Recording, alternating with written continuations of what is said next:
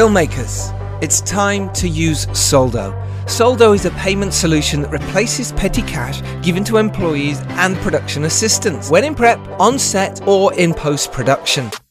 Soldo is a multi-user expense account that helps you control business spending.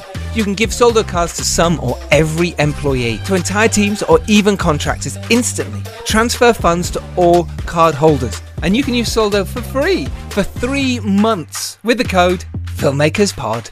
Soldo.com. Listen for more info in today's episode of the Filmmakers Podcast. The Pod Fix Network.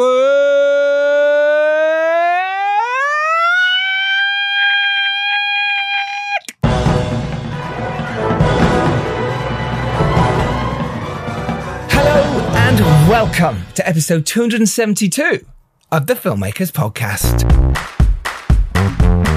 This is a podcast where we talk filmmaking, from indie film to studio films and everything in between. How to get them made, how to make them, and how to try not to F it up. In our very, very humble opinion. Thank you so much for tuning in. Thank you so much for clicking play on your podcast devices. Welcome to the Filmmakers Podcast if you are new. If you're a regular listener, thank you. I am Giles Alderson. Joining me as my host today is Phil Hawkins. How you doing, buddy? Hello, I'm good, thank you. It's nice to be back. I've not done one for a while. I don't think I've done one since Christmas. Since the Christmas special. So sorry everyone, I'm back. He's back. On today's episode, our very special guest is the fantastic and actually delightful person as well, wasn't he, Phil? He was great. He was honestly great. He really was. It is Peter Phok. He is the executive producer of Ty West's brand new film, X. It is out now everywhere on streaming devices, but he's also produced, okay, there's a list here. This guy is a legend. He's a cult legend, right? He's made some amazing films. The Roost, Triggerman, I Can See You, I Sell the Dead, Bitter Feast, Hypothermia, Beneath, Stakeland 1 and 2, The House of the Devil, The Innkeepers, The Sacrament, Valley of Violence, Most Beautiful Island, Dead Wax, 1BR, and obviously X. He was just so cool and actually just wonderfully happy to talk. I mean, he hosted it himself. Yeah, he pretty much hosted it himself. Me and Phil were kind of like there to go, right, we'll help him along. And he didn't need us. Yeah, we just were enjoying him talking to us now. We got in the way occasionally trying to ask questions. Obviously, if you're a horror aficionado, like, it's great and have a bit of a horror legend talking about, you know, stuff. But also, if not, like, so much great advice to producers and that side of production. And he's so passionate talking about it. It was really refreshing and lovely to have someone so excitable and so personal talking about budgeting and deliverables. You know, it was great. What will our audience learn, Phil? He'll talk about how he met Ty West and also how he's developed these lifelong collaborators. Like, you know, he's really kept people together as a team and grown together from all the way from film school to this day. What film got him into horror, even though he wasn't a big horror fan before that, which is interesting, and how he's learned from mentors along the way. He also talks about what is a producer? What do they do? It's the question we get often asked. What do you do? He describes that. He tells you why film festivals are great for indie filmmakers and getting named casts for an indie film. How he does it. Yes, and he also goes into the difference between a producer and an exec producer, working with directors, that was really interesting, and shooting movies back to back, handling slates, and how to deal with filmmakers like across the board, especially in COVID times, remote working and post. Like, it's bumper episode, man. It's bumper. He talks about his cult films, how it feels now for him to be a filmmaker, how he raised finance back then and how he does it now, why you should have lots of ideas. Honestly, this is great for indie filmmakers. This is great for filmmakers in general. I'm so pleased he asked to come on, and I was like, well, yeah. And it was great to get Phil on because Phil has just wrapped his feature film, A Prancer Tale. It's a Christmas movie, as you can probably guess. We did touch on it at the Christmas special quiz episode. Phil was about to go off and shoot that. You are now back. Give us a quick insight because me and Phil have just recorded a very special episode that's probably going to go out soon. That will be part of our Patreon episodes, but we might put it out as a special for you so you can get a taster.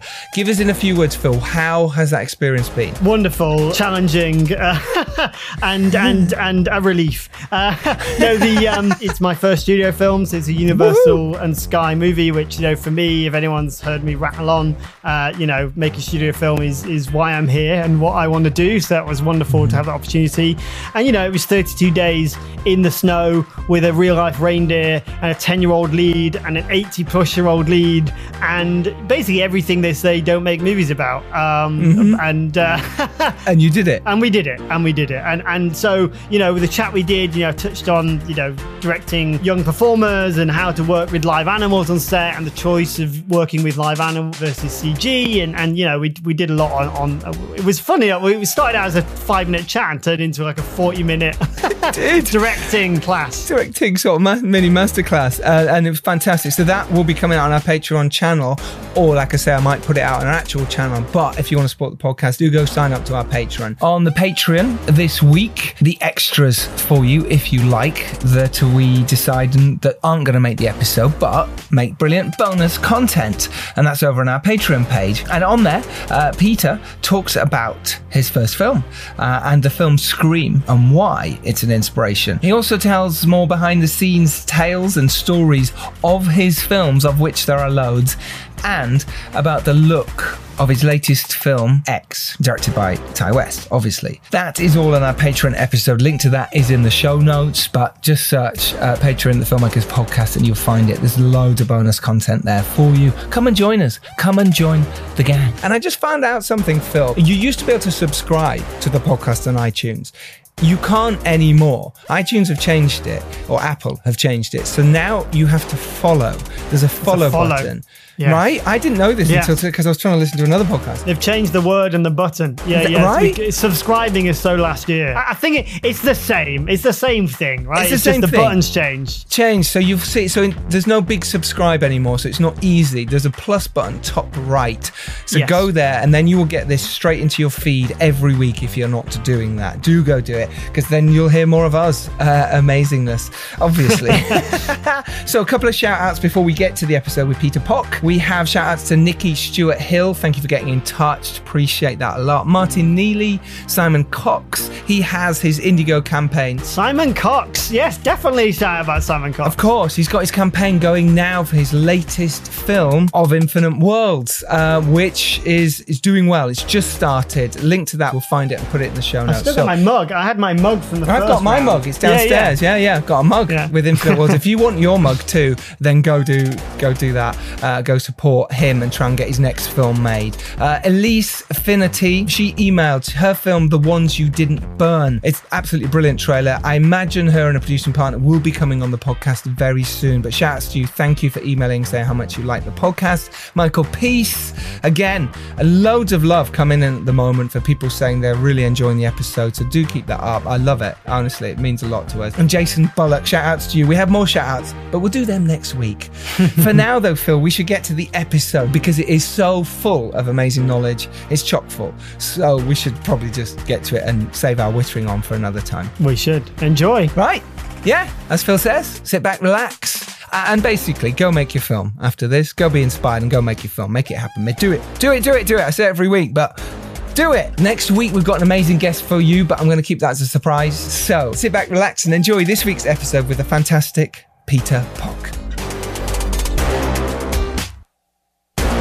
Hey guys. Hey Peter. Peter, how are you, buddy? I'm good. How you guys doing? Pretty good. Good, thanks. Yeah. Did you have a love for film when you were a kid? Was that is that where you got this passion from to carry on making films? How ridiculously hard it is.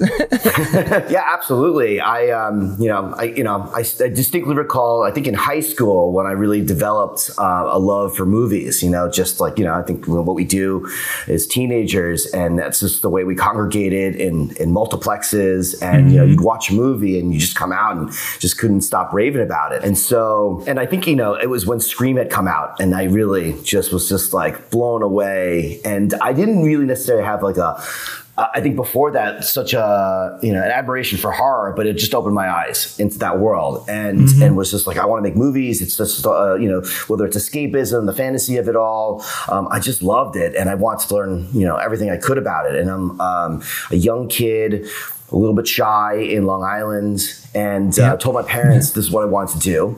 And so they were just like, what? Totally didn't understand me. But, I was fortunate that they, supported, whatever ambition I had. And so I got into reading about filmmaking and was fortunate to find a little 2-day film school that was being offered in Manhattan. And I was living in Long Island, so it's probably about 45-minute train ride out to the city. Probably 16-year-old me convinced my parents to pay for this 2-day seminar, but it was such an amazing crash course into like the brass tacks of filmmaking in terms of how to, the gentleman is named Dov Simmons, and he has this 2-day crash course. Dov Simmons. He's got the amazing book. Totally. So this is like how I kind of got into it. And I was young and I'm in there in a room full of adults, and he had this sort of approach. It's like 37 checks that you have to write to make a movie. And that was my crash course into like, how to make a movie. And I came out of those 2 days just inspired and sort of like this confidence of like, I could do this. But there was still a lot more to learn. And then I ended up converting one of my school projects into a short film and just was like, I'm just going to go for it, but that brought me to film school and I applied to School of Visual Arts where I was accepted, and that's where I met Ty. It wasn't until, the 4 years at SVA while I was a directing major, I really thought I would lean into cinematography. I learned all the crafts. School of Visual Arts is a very technical school where we were afforded the Bolex camera almost like our first week of school and shooting on 16 millimeter reversal.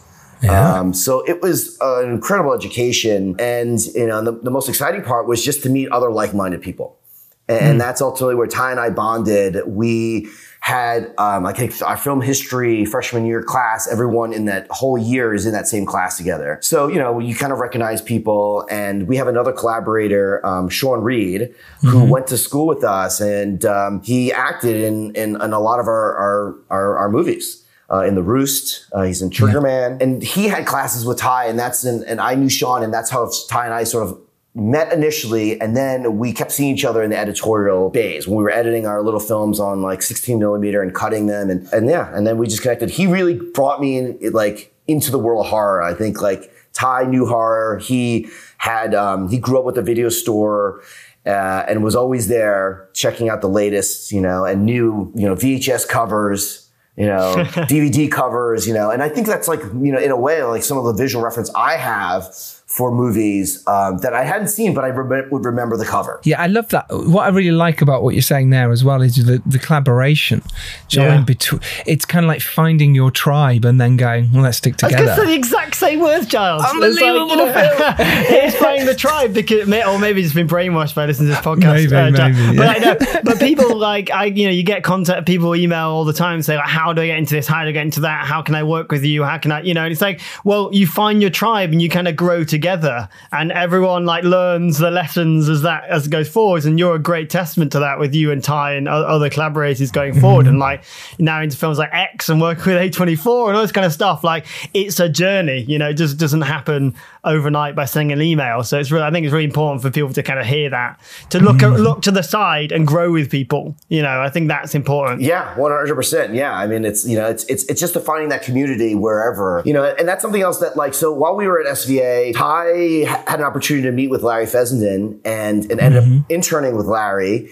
Right. And that relationship, kind of evolved, as we graduated. Larry told Ty, like, well, what's stopping you from making a feature? And, if I could help you with a little bit of money, is that what it would take? Yes, please. Absolutely. The first answer. No, yes, actually, please. I don't need the money. It's fine. No, it's fine.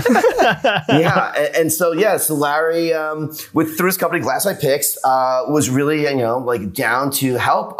Larry himself as a filmmaker, as a known as an artist of the East Village community in New York City, through his company, helped a lot of emerging filmmakers. And Ty was one of them. And, we had graduated in May of 2003, and we're on set on The Roost in October of 2003. Wow. Love that. Obviously, you had the training, in film school, but kind of nothing prepares you for making a feature film. The training that we had in film school is very different from what you learn on set. And I was fortunate to get mentored by a producer that Larry had brought on, Susan Lieber. So I just kind of learned. I mean, she's a New York City independent producer and line producer. And I say line producer because that is the nuts and bolts of filmmaking. They deal with the budget and then the world, of the crew. And I kind of fell into production management on that movie and really learned what that meant, and supporting the crew and what their needs are and anticipating the next day's work. And for each production, I'm always learning. And I think, I was really grateful for all those years because it's tough to break in. I mean, it's, there's no secret and, every path is different, but, I think you just have to have a determination, to keep at it. I don't think I made any money working on that movie. I'll be honest, but that wasn't why I was doing it, No, of course not. Straight out of film school. It's a great credit. It's literally like, let's take the credits,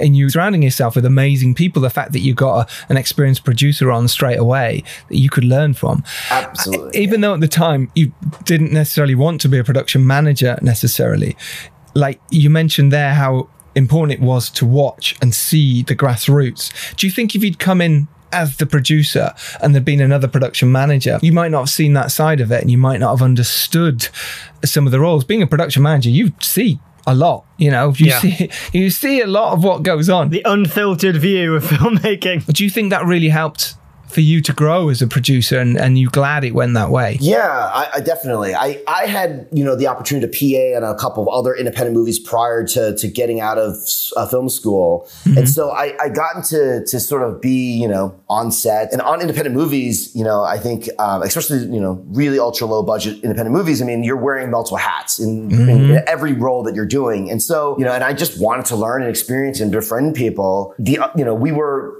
on the Roost, we were accompanied by another classmate of ours, Eric Robbins, who's our cinematographer on the Roost, and who goes on to also shoot The Sacrament with us, as well as In a Valley of Violence. And so, I mean, it was just building, this community of people that we just enjoyed, company, and then their artistry and their commitment to the work. Which is great, because you also did other jobs. You were first ADing on projects and you were helping out on other things. But then did you have that hankering to go, no, I want to produce? Because that's exactly kind of what you did moving forward. You were like, no, that's the role I want to do. And it seems that way.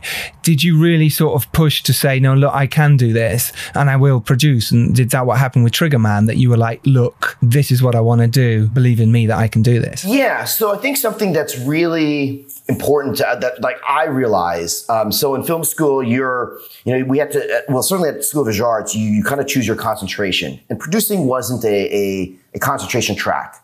It was like editing, writing, cinematography, directing. And so I was in the directing program, and that builds up into making a thesis film, a final film of all movies that I was really inspired to do. And I was always ambitious. And so I had seen Baz Luhrmann's Moulin Rouge, this, musical. And I thought, I could make a musical. That would be fun. And while I had a good time, there was the challenges because, I don't know how to write music. And I also didn't know how to produce, more importantly. And that's what I'm getting at. Like, making all these short films, we're just kind of scrambling to do it. But like, what does that really mean? And I learned on my thesis how difficult it was to direct without having someone that's focused on creating that environment in order to direct it. And so that is what the producer and the line producer and production manager and an AD create, together.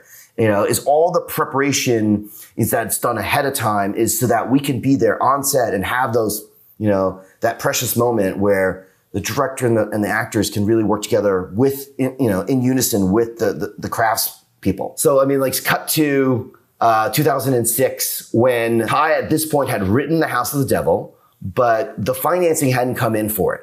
So he was getting a little like we had made The Roost and it had been some time, and he was very eager to get back into making something. He had gone to South by Southwest and the Sitges Film Festival with The Roost and met other filmmakers, and they were making their subsequent movies. And so and this is also when DV video cameras start to come out, at the rise of a lot of DV films. And, at that point, it's just a medium in which, you're going to use to capture your story, but it's still about the story. Ty decided that, while, we would, until the opportunity to make House of the Devil comes about, let's make something else. And so he wrote Triggerman, which was an opportunity to write something like, contained and tight. And, went back to Larry and said, Larry, can we make this really, tiny movie and for less money than The Roost? And Larry was like, well, okay, sure. And even at that point, I think Ty, he's wearing his own producer hat in that, like, well, I'm from Delaware, and I have access to, these locations in my hometown and the support that I could have there. And so you read all the books, at that point, we're all aware of Kevin Smith's start, making Clerks and Rebel Without a Crew from Rodriguez. Exactly. So, you know the stories, and you just know that, like, it's not going to just happen unless you just make it happen. And then, so that's what we did. And Ty at that point emailed me, and I was traveling internationally, and I was getting back, and he's like, we're going to make a movie, and this is it. And, and Larry says that you can produce. And I said, okay. And so, it's like, yeah, because the stakes were, low. It weren't a lot of money. I mean, we're talking, I think at the time, maybe $15,000. And then that, when you added post to it, it kind of grew a little bit more, but I mean, it wasn't that much more, and we were able to sell it. And, and it proved, this is when the home video market was still thriving. So you could, we could experiment, and it was a great time to be able to afford this opportunity to go and do it. And perfect for genre as well, and kind of people trying to make the same sort of thing, but maybe a more kind of art house leaned, or maybe kind of an overly ambitious, version of like a sci-fi, whereas to make horror that is like DV, almost direct consumer kind of deal is like a perfect storm, isn't it? Of like people passionate about horror, know the tricks, know what works, and almost go back to the whole VHS kind of feel of making movies. I mean, it's a great genre to be in at that time, Totally. It was flying. How did it feel for you then to go, okay, I'm producing a movie? Did you feel like it was just kind of, I mean, there's a lot to do, as you know, but was it kind of, did you thrive in there? Did you learn from mistakes? Did you, looking back now, talk us through it? I'm still learning from mistakes to this day. For sure, right? So, we all do, right? And I think, and I'm always eager to learn about new approaches. And, but yeah, I mean, at the time, what did that mean, producing, I mean, what it means is like, you're responsible from taking the project from the beginning to the end. And then the end is like, not just, finishing the editorial, but like through delivery, which is, when you sell the movie to a distributor, and then you create all the elements that they need so that they can put the movie out into the world. And, production was barely, I think, like 10 days or something like that. And I had developed a skill set of, taking the script, breaking it down, making a shooting schedule, building a budget. I was, all that stuff I learned, with computers, I was savvy, and I had a business, knack, if you will. Yeah, I was very proud to, like, I'll say The Triggerman was the first movie I outright produced, saw through it. But, we were very contained. It was like the crew was Ty and myself and a makeup artist. And 3 actors, so, I'm helping Ty during the day, with the camera, and I'm booming. And, making, and I'm running, transpo, and like, Ty's mom was helping us with like lunches and like, exactly. So it's like that, but it's like, we're all young and friends, and, he casted, Sean Reed and a couple other, friends of his, and, in the roles, Ray Sullivan and Reggie Cunningham. And, it didn't feel like, a big movie by any means, because it wasn't. But I did have to do the adult thing, which was, Triggerman is not complete without rifles. Everyone, they're going on this hunting trip. And so I had to figure out how to, go rent some rifles. How are we doing this? How did you sell the film then? Because it seems like, you did take to it like a duck to water in a way. You were like, okay, I'm going to stand up. I'm the one, trying to lead the ship in some way, even though it's a small crew. You've still got to, like, say, go through that whole edit process and then get the movie out into the world. How did you find that process as a first timer?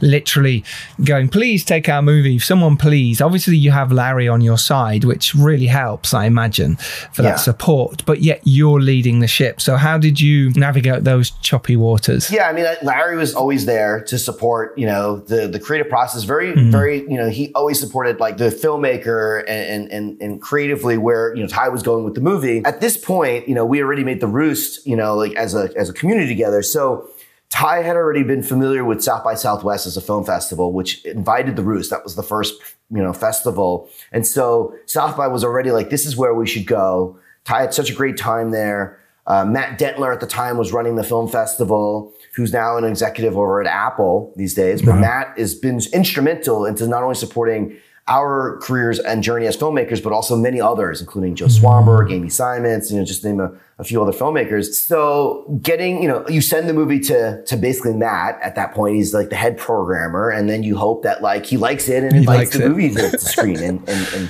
that's essentially what came about. I mean, at this point, I think while my forte was, I think, in production at this point and post, sales and distribution is still something I'm, learning and still learning. I mean, it's always, because the market is always changing. But, our approach was get the movie into a film festival, screen and get, good positive reviews. And then, and hopefully that will then elicit, interest in sales. And so, you talk to basically, the salespeople that we had worked with previously, and between getting into South by, playing well there, and then we had the LA Film Festival at the time, was our second stop. And between those two, we had interest from their screenings at South by. And at this point, Ty's already had made one other movie. So, there's a little bit more visibility out there, especially with the film, I think, in competition. And I mean, South by is a great festival to get, sort of noticed. I mean, like that's the whole, that's the one, isn't it? Especially for genre filmmakers, that's the one we all want. We all crave. Yeah. and so from there, you then, we just follow up on the leads, and then you try to find the, either international sales company or distribution company, the domestic one that, is, kind of like really gets the film and wants to support the film. And then you just go ahead and make a deal and just hope that it works, kind of all works out. Yeah, totally. And that's the thing, when you first start, you kind of hope. And you feel scared to go into a deal, in the distribution or the sales side, because you're worried that you're going to get the rug pulled from under you, or, they're going to rip you off or whatever, because you hear all these stories all the time. How did you navigate that? How did you, guess at the start? Obviously you read all the books and people had said what to do and you had advice, but still it's frightening when there's that contract in your inbox and you've got to read it and go through it and know what you're talking about. I mean, at some point, you start to have to you basically are looking, you're doing your research into who's the company that you're working with, and you're talking to the other filmmakers that they work with, and you're getting all that sort of referential information, references. That's it. You trust your gut that like this is the right partnership. But I also I don't think it's helpful to get hung up on it either. We approached it like, let's get the film made and out there in an effort to get the next one. So, at that point, when Triggerman was getting out and, we were trying to do our deal, I recall Ty was already shooting on Cabin Fever 2. Right. So he's focused on an opportunity that, was forwarded to him from Eli. And I was already moving into making, right after Triggerman, I think it wasn't long where Larry had then greenlit Graham Resnick, which is like, who's, Graham Resnick's film, I Can See You. And Graham and Ty grew up together. So we literally... Wow. What happened in this place for all these amazing horror filmmakers? Like, what happened? Was what was in the water? The zombie water. Yeah, definitely. It's always you said you didn't even went into horror until you met these people. Like, what was feeding you, Peter?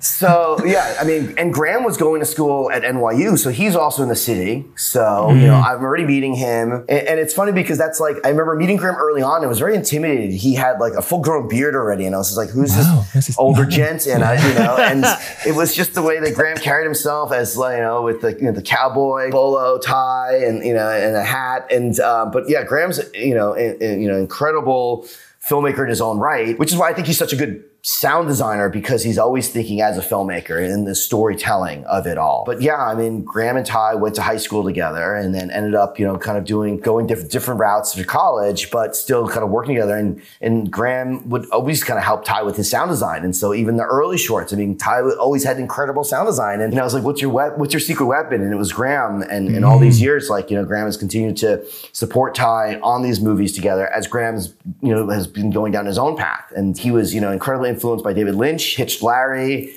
on this movie, I Can See You. I recall reading the script and not really sure I understood what was going on, but it was just an out-of opportunity. So you just say yes and you go do it. Right. And, yep, you know, and it's just like, we're going back to Wilmington, Delaware, where we shot Triggerman, to the same park. Okay. Same park, same policeman going back. Oh, you again. Yeah.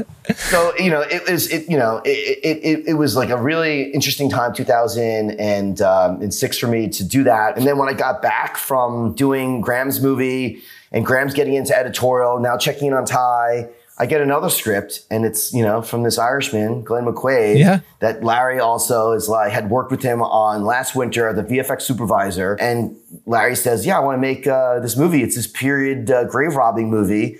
And, you know, what do you think, you know? And I was like, well, I don't know how we're going to make, I'm like, yes, love the characters, but I don't know how we're going to do this on, you know, this little of a budget, but you know, let's figure it out. And that's what we started to do. And that was I Sell the Dead, right? That's right. I Sell the Dead. Yeah. Like I say, with these, again, it's micro budgets at the time, but yet for you, like you say, just jump in and learn so much from these. And it must have been so much fun as well as the difficulties that come with making a film. Yeah. But also for you, as a, you know, that someone like Larry is trusting you to go, yeah, here you go, here's go produce this. Oh, here's another one, go produce this. How did that feel for you at the time? Because this is your dream, and suddenly now it's happening. Someone's actually going, yeah, here's another job, and we'll fund that film. Go. Oh, I mean, incredibly surreal. Like, you know, you don't, you know, you just can't believe it. And, you know, when Larry sent me to Delaware initially on Triggerman, it was like, here's like 15 checks that I've already signed, you know. 15. You know, it was just like, you know,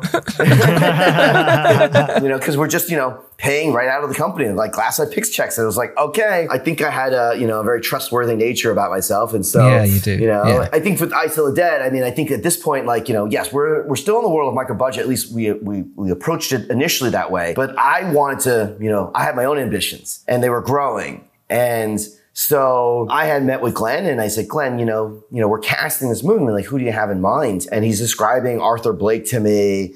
And, you know, and I'm thinking like, okay, like, you know, we're somewhere in the British Isles. It's, you know, it's this late, like 17th century, you know, like, you know, and Larry's playing Willie Grimes. He's in it, isn't he? Yeah. Mm-hmm. He had already played him in a short that Glenn made previously called Resurrection Apprentice. And with this young actor, Daniel Manchi, in it. And so I see the short, and the short actually ends up in the movie, and it was shot on film. So we were able to scan it and then put it in, and it added a little bit more texture to the movie because we brought Daniel Manchi back, who plays young Arthur as the young apprentice.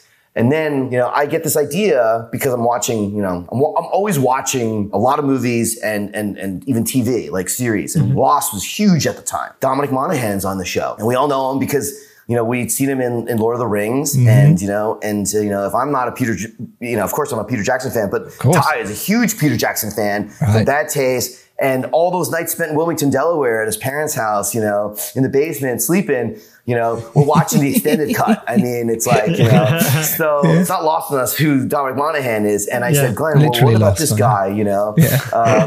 You know, what do you think? And I think, you know, Glenn was like, yeah, great. And then Larry teased me for the longest time, you know, my man crush, you know, and I said, watch. And I was bold and got his reps info from like IMDb Pro and just cold called him and pitched him. And I just said, hey, you know, and I'm like, you know, I'm literally like, you know, so nervous, but, you know. Yeah, but what's the worst that can happen? They say no, right? Yeah. You know. And they're asking questions about the financing. And I said, we're working on it. And just, you know, it's like, you know, you talk about gatekeepers, and, you know, there's an assistant, but he did connect me to, you know, his agent. And I said, you know, we got this project, and I think, you know, he'd be incredible for it. You know, like, let me send it to you, you know, and they agreed. And so we put together, you know, a package of like the script, personalized note from Glenn, why, you know, he should do the role.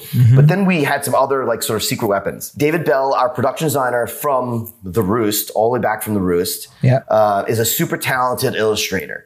And he has done some sketches on some location photographs that we had taken because, you know, how are we also going to transform New York and Long Island into the British Isles? And so, you know, especially 17th century, like, you know, good luck. So, you know, we had this we had this bar called the Scratcher in the East Village that Larry would go to, and knew the owner. And, you know, it was this like basement bar. And then like, you know, but we took it, and then David had sketched out like, you know, pillars to make it more, you know, Victorian. I think a combination of those, plus Larry had always, you know, kind of made a lot of comic books of his own stuff. And so he had access to artists like Bram Ravel, who did the early rendering for what I Saw the Dead's like comic book ended up becoming. And so we had some of these story bits, you know, so like you're not just getting a script that like nobody wants to read, you know, you're getting visual material with it that invites you into the world.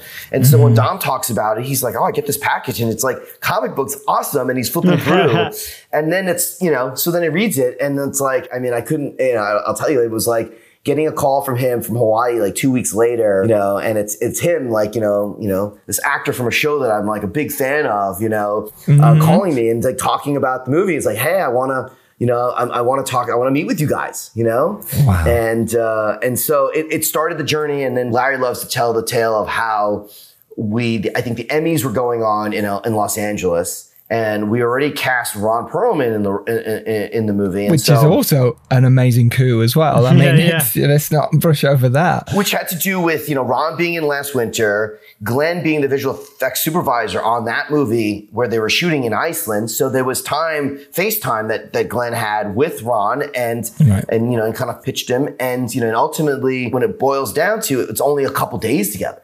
Right? It's, you know, so it's not a huge burden. And, you know, and I think you can get access to more established and more visible talents if you know, condense the time that you need with them. Right. So it's not, you know, and so then they're there for, you know, a week, and, you know, you can shoot them out and they're part of the movie. So then we decide to go to LA, and this is like, you know, LA is not something that's like very familiar to me. So it's like a big trip for Glenn and Larry and I to go to LA to go meet with Ron and introduce Ron to Dom, who are also meeting for the first time. You know, we have this dinner, and I mean, the two guys just sort of really connected, hit it off. And then Glenn is such a charming, you know, Irishman with his tail, and, you know, such a lovely guy. So it was just like, the chemistry was there. We just knew that this was going to kind of come to fruition. And it was just a matter of when were we going to do this. And we weren't sure when, you know, Dom would, you know, kind of finish the season on Lost. And if that meant that we could still shoot with Ron, but Ron was up for Hellboy 2. And then, you know, the schedules, you know, you always hear about actors kind of falling out because of scheduling. I mean, it's a real thing. It's a real thing. It's a puzzle. Meanwhile, you're not letting Dom want to spoil Lost for you by going, are you in the show? Are you still? Exactly. I don't want to ask, but are you going to be out anyway? Is it real? And by the way, Dominic Monaghan has been on the podcast, episode 191.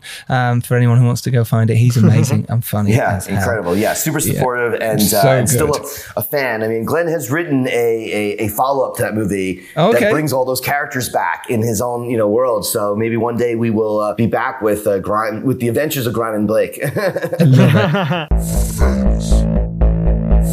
It's fan mail. It's fan mail. Sponsored by Soldo. So Tobias, which famous person wrote to us this week? A bloke called Ethan Hunt wrote to us. You may know him from the Mission Impossible series. Oh yeah, must have been really difficult to get hold of him. Yeah, he's always on a time limit, that guy. So he wrote to us as he wants to make a remake of Face Off. He'd be good in that role. Which one? Either. Do you know what? He's just hunting for an opportunity, I reckon. As we at the Filmmakers Squad are at the forefront of indie filmmaking, he has asked us for help. Can we help? Of course we can, because we use Soldo. What's Soldo? Oh, I'm so glad you asked, Toby. Soldo has been expanding into the film industry, and it's going to be an absolute game changer for filmmakers and how film budgeting and production flow is managed. Basically, it's a payment solution that replaces petty cash given to employees or production assistants. Get 3 months for free by using the code FilmmakersPod. This message will self-destruct in 5 seconds. Oh, we should probably get back to him. Oh, don't worry, Ethan. We won't leave you hanging. Now, we could obviously look, there's so much of your career because the next stage you went to, you know, The House of the Devil, the one that you were talking about with Ty, the one that you wanted to make. Now, obviously, after Cabin Fever 2, it might have been a lot easier for him. Suddenly it's like, oh, okay, what else have you got? All right, well, I want to make this that I've been wanting to make for a while. And what's really nice is that you were brought in as well. You know what I mean? It was like, yeah, I'm still here. I'm making movies and you're part of that team. Because a lot of the time, when people suddenly make it, they go off and exec producers or whatever say, oh, well, use this producer, use my friend. And I love it when teams stick together. And like you say, you're this sort of mini family, you know, that you all found each other. And then now you're back working with Ty again on House of the Devil. Do you want to just talk us a bit through that? I Still the Dead at this point is into post. And now the money showed up for House of the Devil. And then Ty told those producers, like, well, Pete's busy. He's doing I Still the Dead. But then, and I'm like, yeah, let's figure this out. And Larry's a producer on House of the Devil with the other producers that had originally commissioned Ty to write that script. And so, I'm jumping in to, figure out where and how much it's going to cost to make this. And Ty, and at this point, I know, how Ty wants to make the movie. I mean, he wants to shoot on film. And so, at this point, also, I Still the Dead had grown from it's still from micro budget to like sort of an ultra low budget. I mean, we're hitting the 7 figures. And so in terms of budget, so I'm now more confident at commanding, the $1 million budget. And it's like, which is like, from $15,000 to, I'm responsible for a lot more money. And now you're taking into account like tax credits and like, how does that work, and learning that. And you just, inform yourself with other people who are more knowledgeable about it. You find the experts, and the resources are out there if you're willing to kind of look. All the payroll companies have tax credit experts that will guide you through, and every town has a film commissioner, or a tax credit administrator who will also walk you through their specific credit, because I'm not, knowledgeable in every one of them, but the ones that are of interest at work, I'm always going to check in to see what the latest is and how it works. But yeah, we get into House of the Devil, which, had its challenges. I think it was like when you're making a movie about the devil, you can't avoid, things that go wrong. And the whole movie shot, on nights, and, we're in Connecticut, which is the first of many movies I go and shooting in Connecticut, because, we stay at a place called the Yankee Peddler Inn while we're making the House of the Devil, which becomes the genesis for the return when Ty makes the Innkeepers, because he's informed by his own experiences, You just shot at the same time, come back, shoot that film, go back, exactly. back to back. Yeah, it was extraordinary to call the hotel and say, hey, remember us, that rowdy group of like young people who just, basically never slept because we're always making the movie. And then we'd come back super rowdy in the morning and then go to sleep during the day and then go back, out to shoot again at night. And they were like, yeah, of course we remember you guys. And I'm like, well, we want to come back and make, a haunted hotel movie. What do you think? And the hotel has a lore of already being, inhabited by Mrs. Connolly. They were really delighted to have us back. And, the best part about this is that now, I can treat the whole thing as a location and not like a hotel, And, I'm being more cost efficient. If as a location, I don't have to pay your hotel tax, that you're paying, and so it was just like, this is how we're doing it. And I mean, it was the best commute, you wake up and you go downstairs and you're on set. Saved on that transportation. Yes. Yeah. So, but yeah, I mean, it was, Glasslight Picks was like, I was very grateful to being a part of, this community that Larry had basically built and assembled. And House of the Devil set us up with, Dark Sky Films, NPI Media Group, based out of Orland, Park in Illinois, just outside Chicago. They were very supportive of House of the Devil and then Glasslight Picks. So invested in a multi-picture deal to make more movies. And that's when, and of course, we're heading into a global recession in 2009.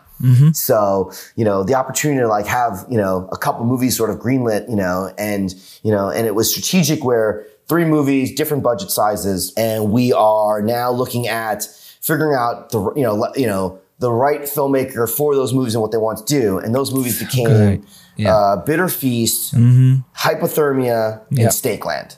Amazing. And their business model is like it's a slate. So if one of the movies kind of really can perform, it just covers the cost of the whole slate, and that's certainly what came about. So are you execing these now? Is that you're looking after the slate, and are you like still producing? No, I mean I'm still an on the ground physical producer. Yeah, through all those movies, and then get through that. I hadn't worked with Larry as a director at this point yet. So, I mean, to jump ahead, Chiller had given Larry an opportunity, which was a sci-fi sister network, to make a creature feature of his own right, this Fish in a Lake movie. Larry's like, yeah, let's go do it. And I'm like, I don't know how we're going to do this one. This is like...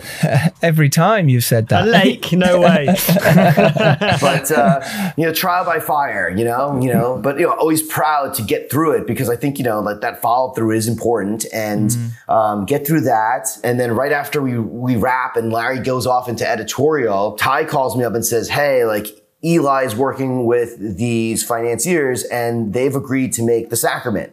So, I need you and Jacob to go meet with them. And Jacob Jafke, who had been on all these movies, from I Sell the Dead as a coordinator, then as a production manager on House of the Devil, and then worked with me on Innkeepers. So, it's like a natural progression. And he came up, and at this point, I think he had already produced another movie on his own right, Sleepwalk with Me. So he took the lead into producing. I was still wrapping up duties on Beneath, then joined him in Georgia, where we were building Father's Compound, Eden Parish, in the Sacrament, and get there and, see that movie sort of unfold. And this time now the movie's even, grown a lot bigger. I mean, the budget is, multi-million-dollar, and we're working with a union crew, so then the experiences of getting informed. Now we have a professional line producer there. And so then you're kind of learning from what, how he approaches it. And this is great. I'm just absorbing more, knowledge. Are you missing not making the sandwiches and holding the boom at this point? Or yeah. Because it's a really beautiful story of like this community that's grown through these budgets and kind of not leaving anyone behind, as Giles kind of said earlier, and things. It's kind of really interesting that you've all grown together, and also taking on all these different roles. Like, he did that thing on that film, and then grew on to this thing. So for you, like, having done all this stuff going forward into these bigger films, like, was there and with bigger partners and things, was there ever a worry that community might break up, or was it just kind of together we're stronger and that's how we make our films? And Ty is obviously on board with it, and you have your team. And was that ever a worry?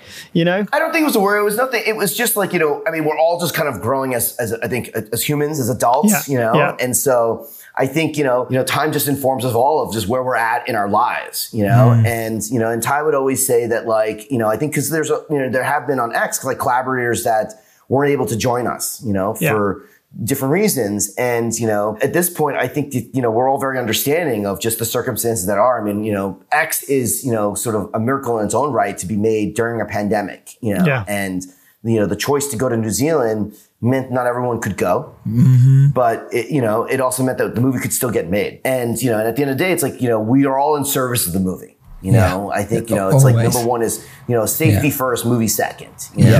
What do you think it is that you do as a producer that you've learned along the way that could actually help some of our listeners? Well, I think it is about listening to the filmmaker's needs and being a good advocate for those needs. You're wearing a lot of different hats as a producer. Every filmmaker is always going to be a little different in how much they need to know of the world that's going on with making the movie. Some filmmakers really want to know everything. Like Ty is one of those filmmakers who's like, I understand filmmaking, so don't, withhold information, But then other filmmakers are like, no, I don't need to worry about that. You got it, Yeah. And it's building that, rapport very early on in the collaboration, and continue on it. I think it's all about communication and just being honest with what the needs are. And my approach with I think the way I budget is like, okay, well, what's important to you in the elements in the script that, that commands, let's say, more resources. And I said, okay, if that's important,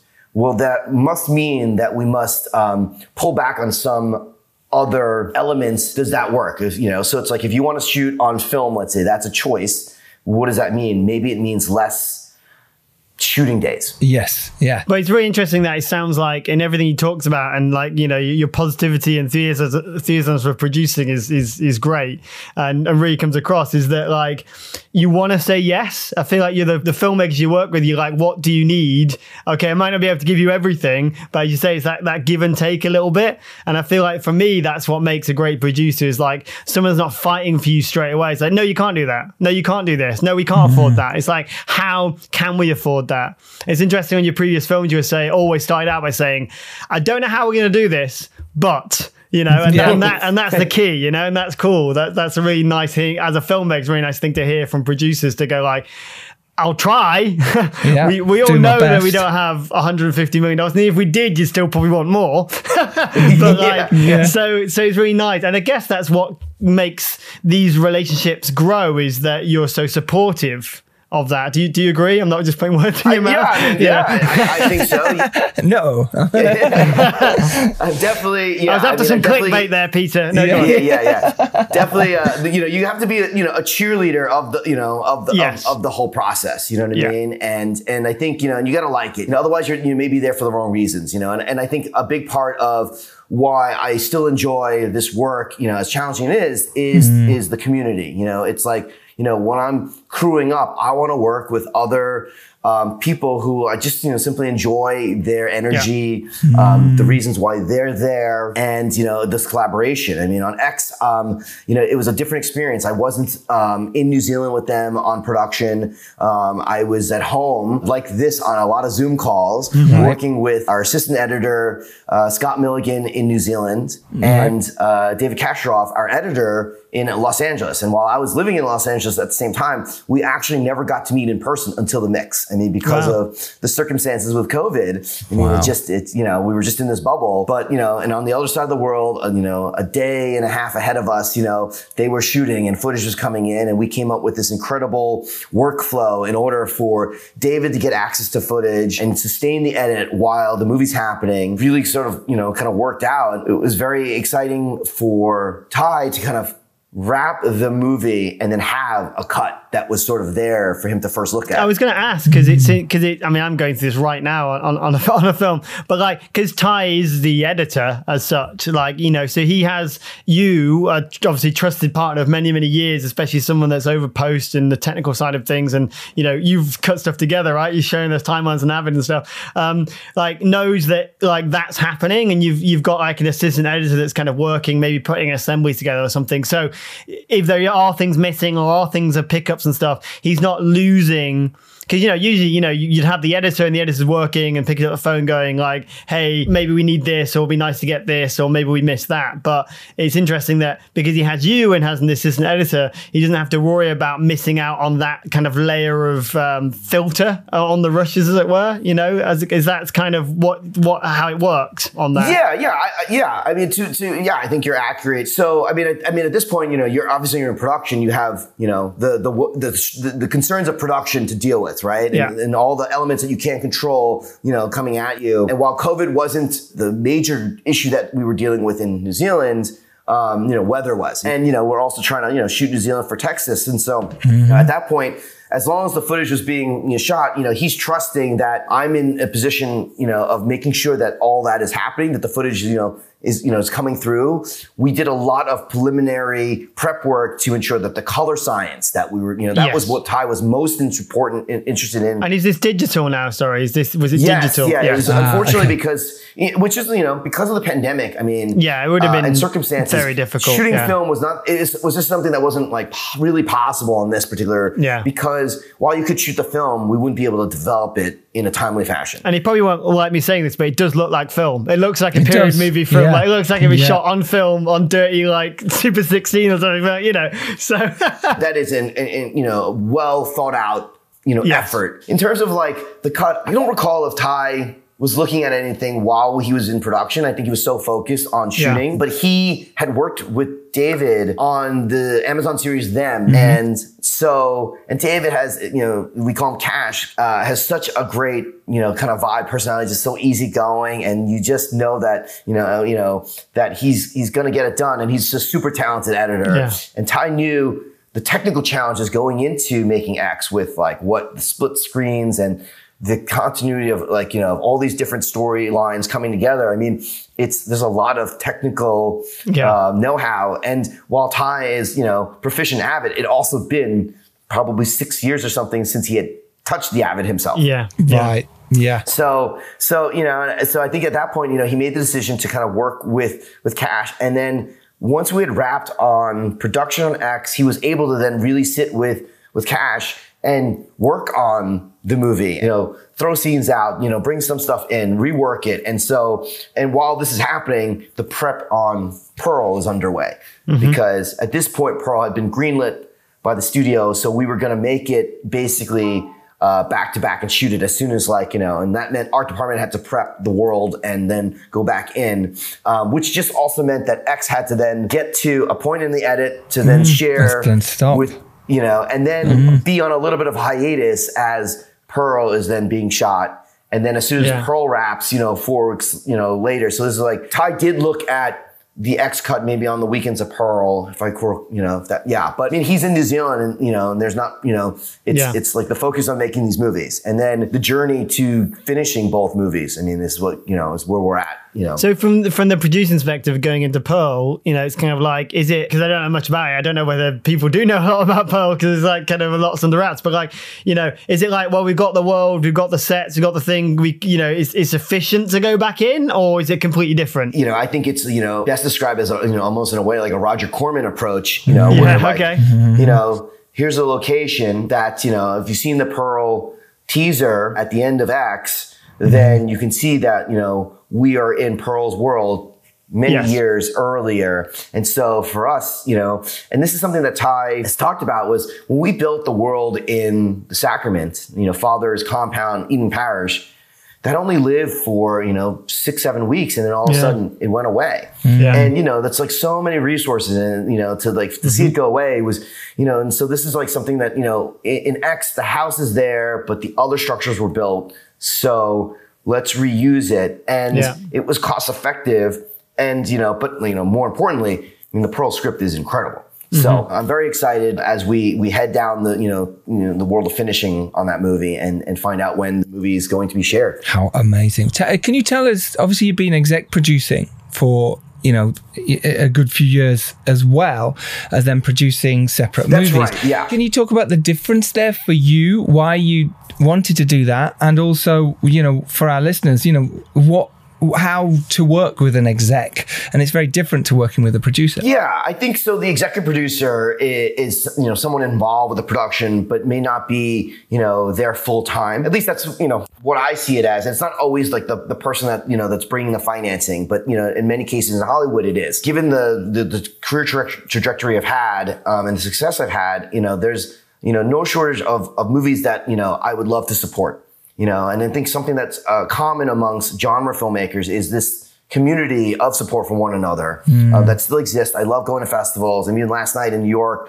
I went to Mike Gingold and Ted Gagan's horror trivia night where loads of people were there having a great good old time. Some of these other titles that were happening at Glass Eye. So at this point, Jen Wexler had basically come to New York, reached out and was like, "I love your movies at Glass Eye." Emailed Larry and I and wanted to learn how we made movies. And, I had responded to her as I had just gotten back from the Sacrament. And that basically turned into her joining us at Glass Eye. Amazing. Amazing. And she started to learn how I post out the movies and then produce them and then built her own confidence to produce a movie, which was, her first movie was Most Beautiful Islands, which also went to South by and then won the Best Narrative Feature Award that year. Yeah, of course it did.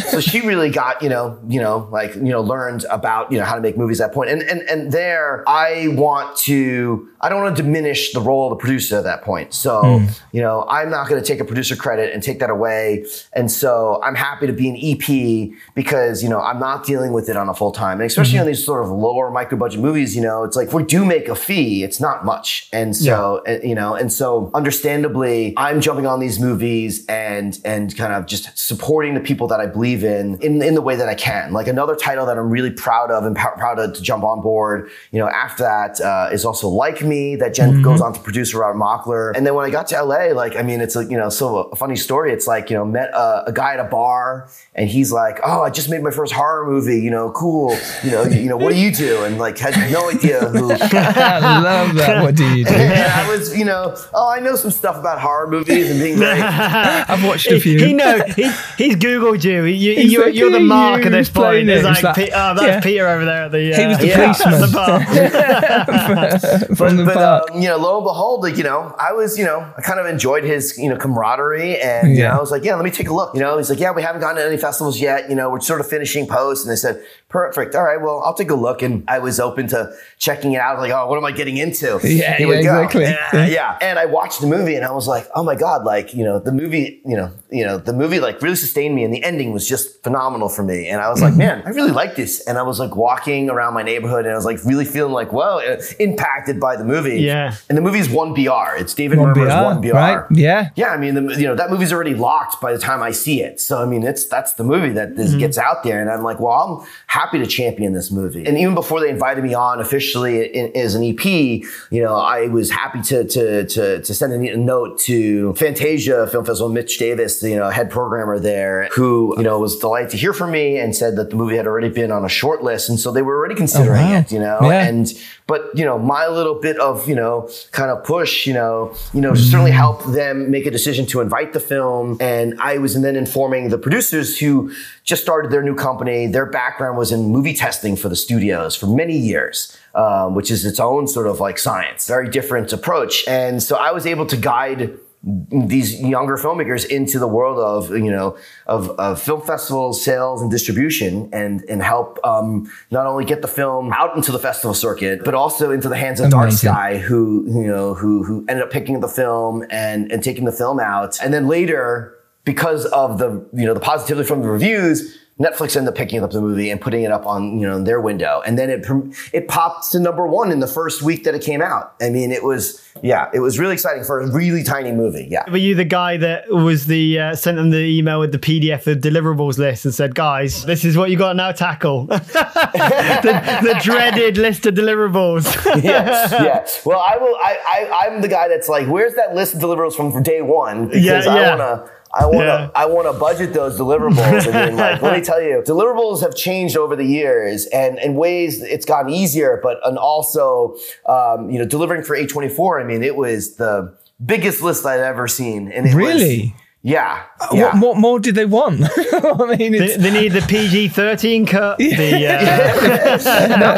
Nothing like that. I mean, it's like and they're very, very filmmaker friendly. I mean, even down to I think hearing for the deaf or the impaired in terms of what's on screen. I mean, they literally asked Ty, like, do you want the music lyrics to come up? Which I thought was an extraordinary question to ask the filmmaker, and that's how much care was going into it. But now when we're dealing with a studio that's delivering on a bigger scale, the world of Dolby and Dolby Atmos, Dolby Vision. I mean, it's just there's so many different flavors, and then you're also delivering a theatrical version for the DCP. You're delivering a home video version with a near field mix, the different flavors of all the audio, 7151, 20. You love this stuff, Peter. You love it. You love it. You love it, Peter. Which we love, absolutely love. In terms of like, back when you first started and the finance was, okay, maybe, 15 grand, like you said, and then it went up and up and up.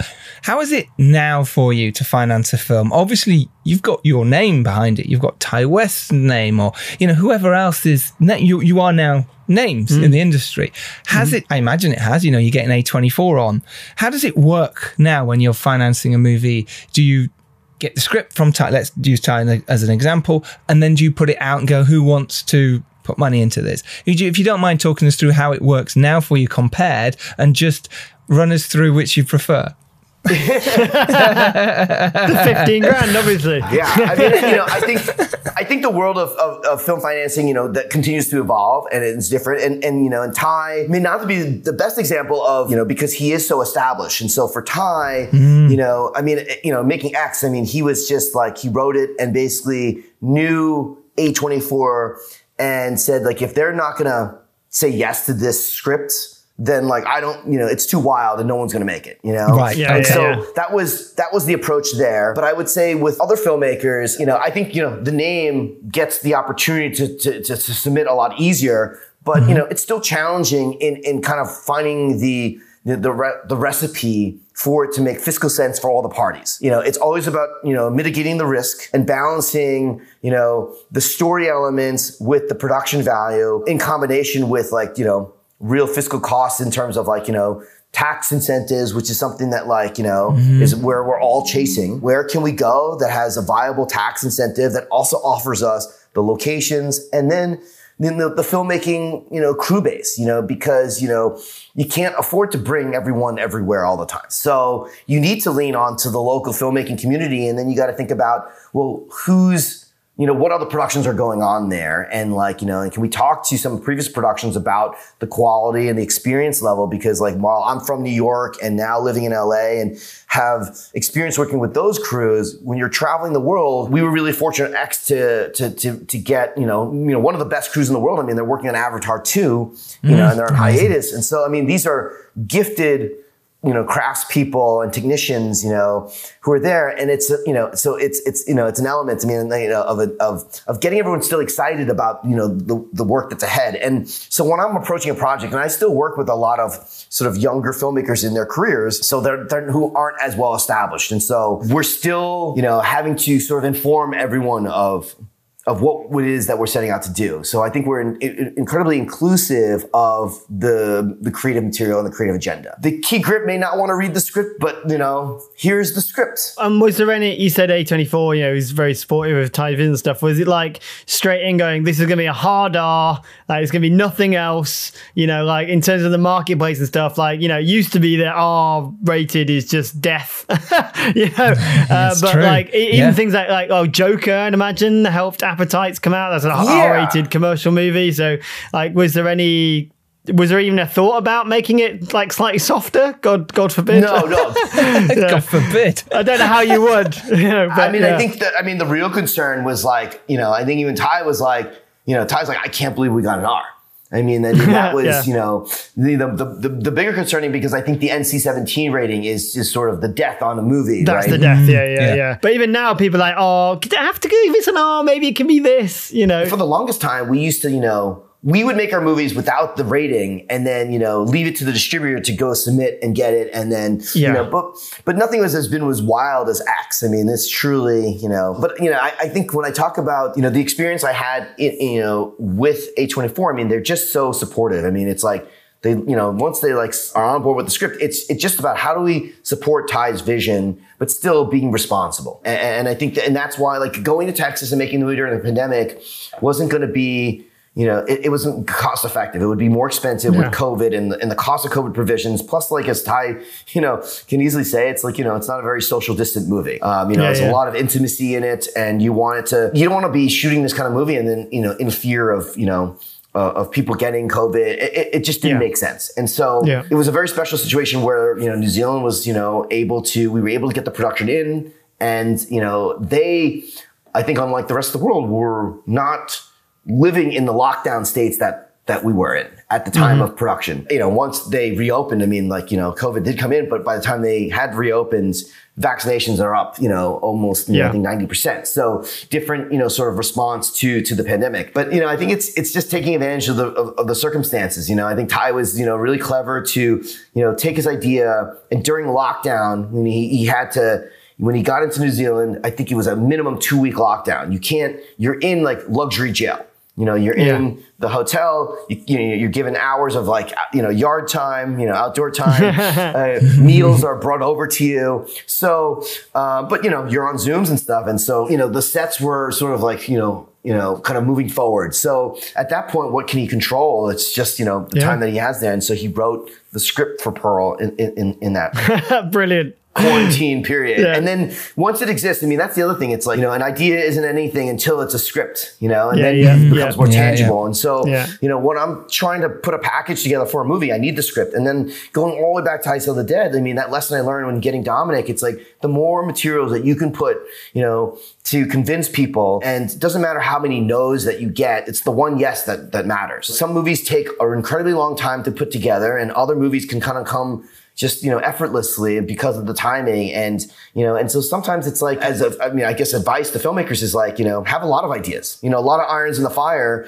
always chase the one that you're most passionate about making, but, pay attention to what's going on in the world. And, and if you haven't, afford yourself the opportunity to attend film festivals and see what seems to be kind of catching on, but I also think that, if you make something unique, you will find an audience for it, because we're all hungry for like, really awesome, unique stories. And, it's like, yeah. So I'm excited that we're now starting to see movies that have been like kind of kept back for a long time because of the pandemic finally starting to come out. Yeah, for sure. So I think we're going to be treated to a lot of really fun stuff. It's great. And now as a producer, you got your own production company and you're kind of probably looking at scripts and things. In terms of like diversity in Hollywood and the industry and that kind of thing, is it like, do you now feel that finally now you can have that say about those kind of filmmakers or actors or writers and stuff to kind of get new voices in, because obviously there's been some great successes with, from Marvel, with Shang-Chi down to like Crazy Rich Asians to like, all this stuff. It's just kind of an important thing to talk about the kind of diversity side of it. Like, I appreciate you guys, recognizing that.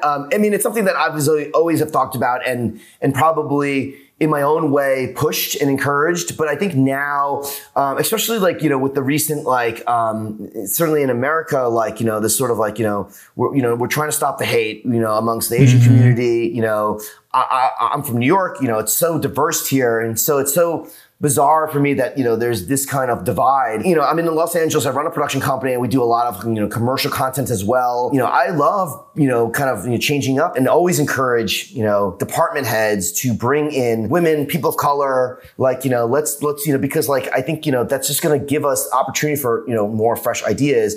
But now I'm in a position to start to kind of like, look for that and command for that, in front of camera as well. Yeah.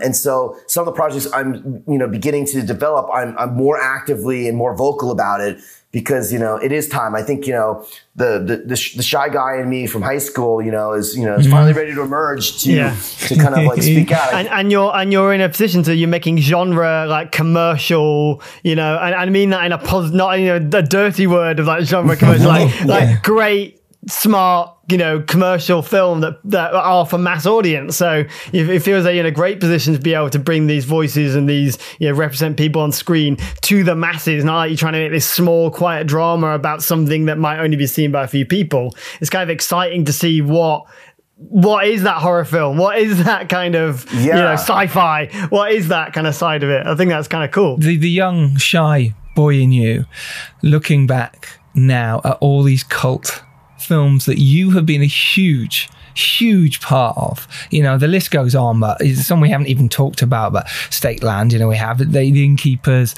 The House of the Devil, these are films that for me and Phil and for so many filmmakers listening, like hugely inspired by, and it's one of the, they're cult incredible movies. And I suppose it's just really nice to sort of, you should be very proud of where you're at. You should be incredibly, pleased with what you've done. And I know it's so hard, the filmmaking world, but, it really is an honor to chat to someone like yourself who has done this and has given your time here to chat about filmmaking, to give the advice back. And it's so important. But I suppose I wanted to ask that now, how does it feel to be, part of this wonderful, stream of movies you've made? And still making. I mean, well, I think being in New York for this MoMA retrospective has been a real good time for me to reflect. And it was a big reason why I came over here and I sat through the movies, and it's been really fun to rewatch and kind of, because I think, life, is always moving forward. Right. And, and what I think we're just, this is just the beginning of what, the next, what the future of what filmmaking and distribution and consumption all look like as, we enter into the world of metaverse. And, but taking the time, it is incredibly rewarding and, I'm very proud. And I do appreciate that, this community, because, it's, unlike I think other movies, like I don't think they are as lucky to get the annual sort of, revisit because, every Halloween it's like, all the titles like kind of pop up in my life, and I'm like, oh yeah, and, it's a reminder of like, time well spent, I'll say that. Amazing. Yeah. Honestly, huge congratulations. Thank you so much for giving so much amazing advice. Peter Phok, thank you so much. Honestly, this has been incredible. X is out now in cinemas. Go seek it out. It will be on demand very soon as well on your streaming platforms. We will send links to that very soon. But for now, go catch it in cinemas all around the world. Go do it. Thank you again. Honestly, this has been amazing. You can go make your indie film. You can do it just as Peter has done. You can build up a career. You can make things happen. You can make cult films, and you can keep doing it and delving a path for future filmmakers as well. And if you're lucky enough to rise up and do well, it is your duty, Phil, to send the elevator back down. But Peter basically gets everyone in the elevator and just sends them up at the same time. So like, he's changing the metaphor slightly. But yeah, it's cool. He is, but we love it. Again, thank you again, Peter. Thank you so much for your time. Can people find you on the socials, by the way, and say hello and say thank you for your time? Absolutely, yeah, for sure. I'm on Instagram, and I'm not the most active on Twitter, but you can get at me and just at Peter Phok. We will put a link to that in the show notes as well. Link to everything we've talked about should be in the show notes. If not, harass us. Thank you. That's what we do this for. Take care, everyone. We will see you next Tuesday, as always. Thanks, Phil, by the way. Thank you for joining us today. No worries. Absolute pleasure. Take care, Peter. Thank you guys so much. It's been a blast. Really enjoyed revisiting all these movies with you, and really appreciate your podcast. Excellent. Woohoo! Thank you, buddy. Cheers, everyone. Bye. Bye.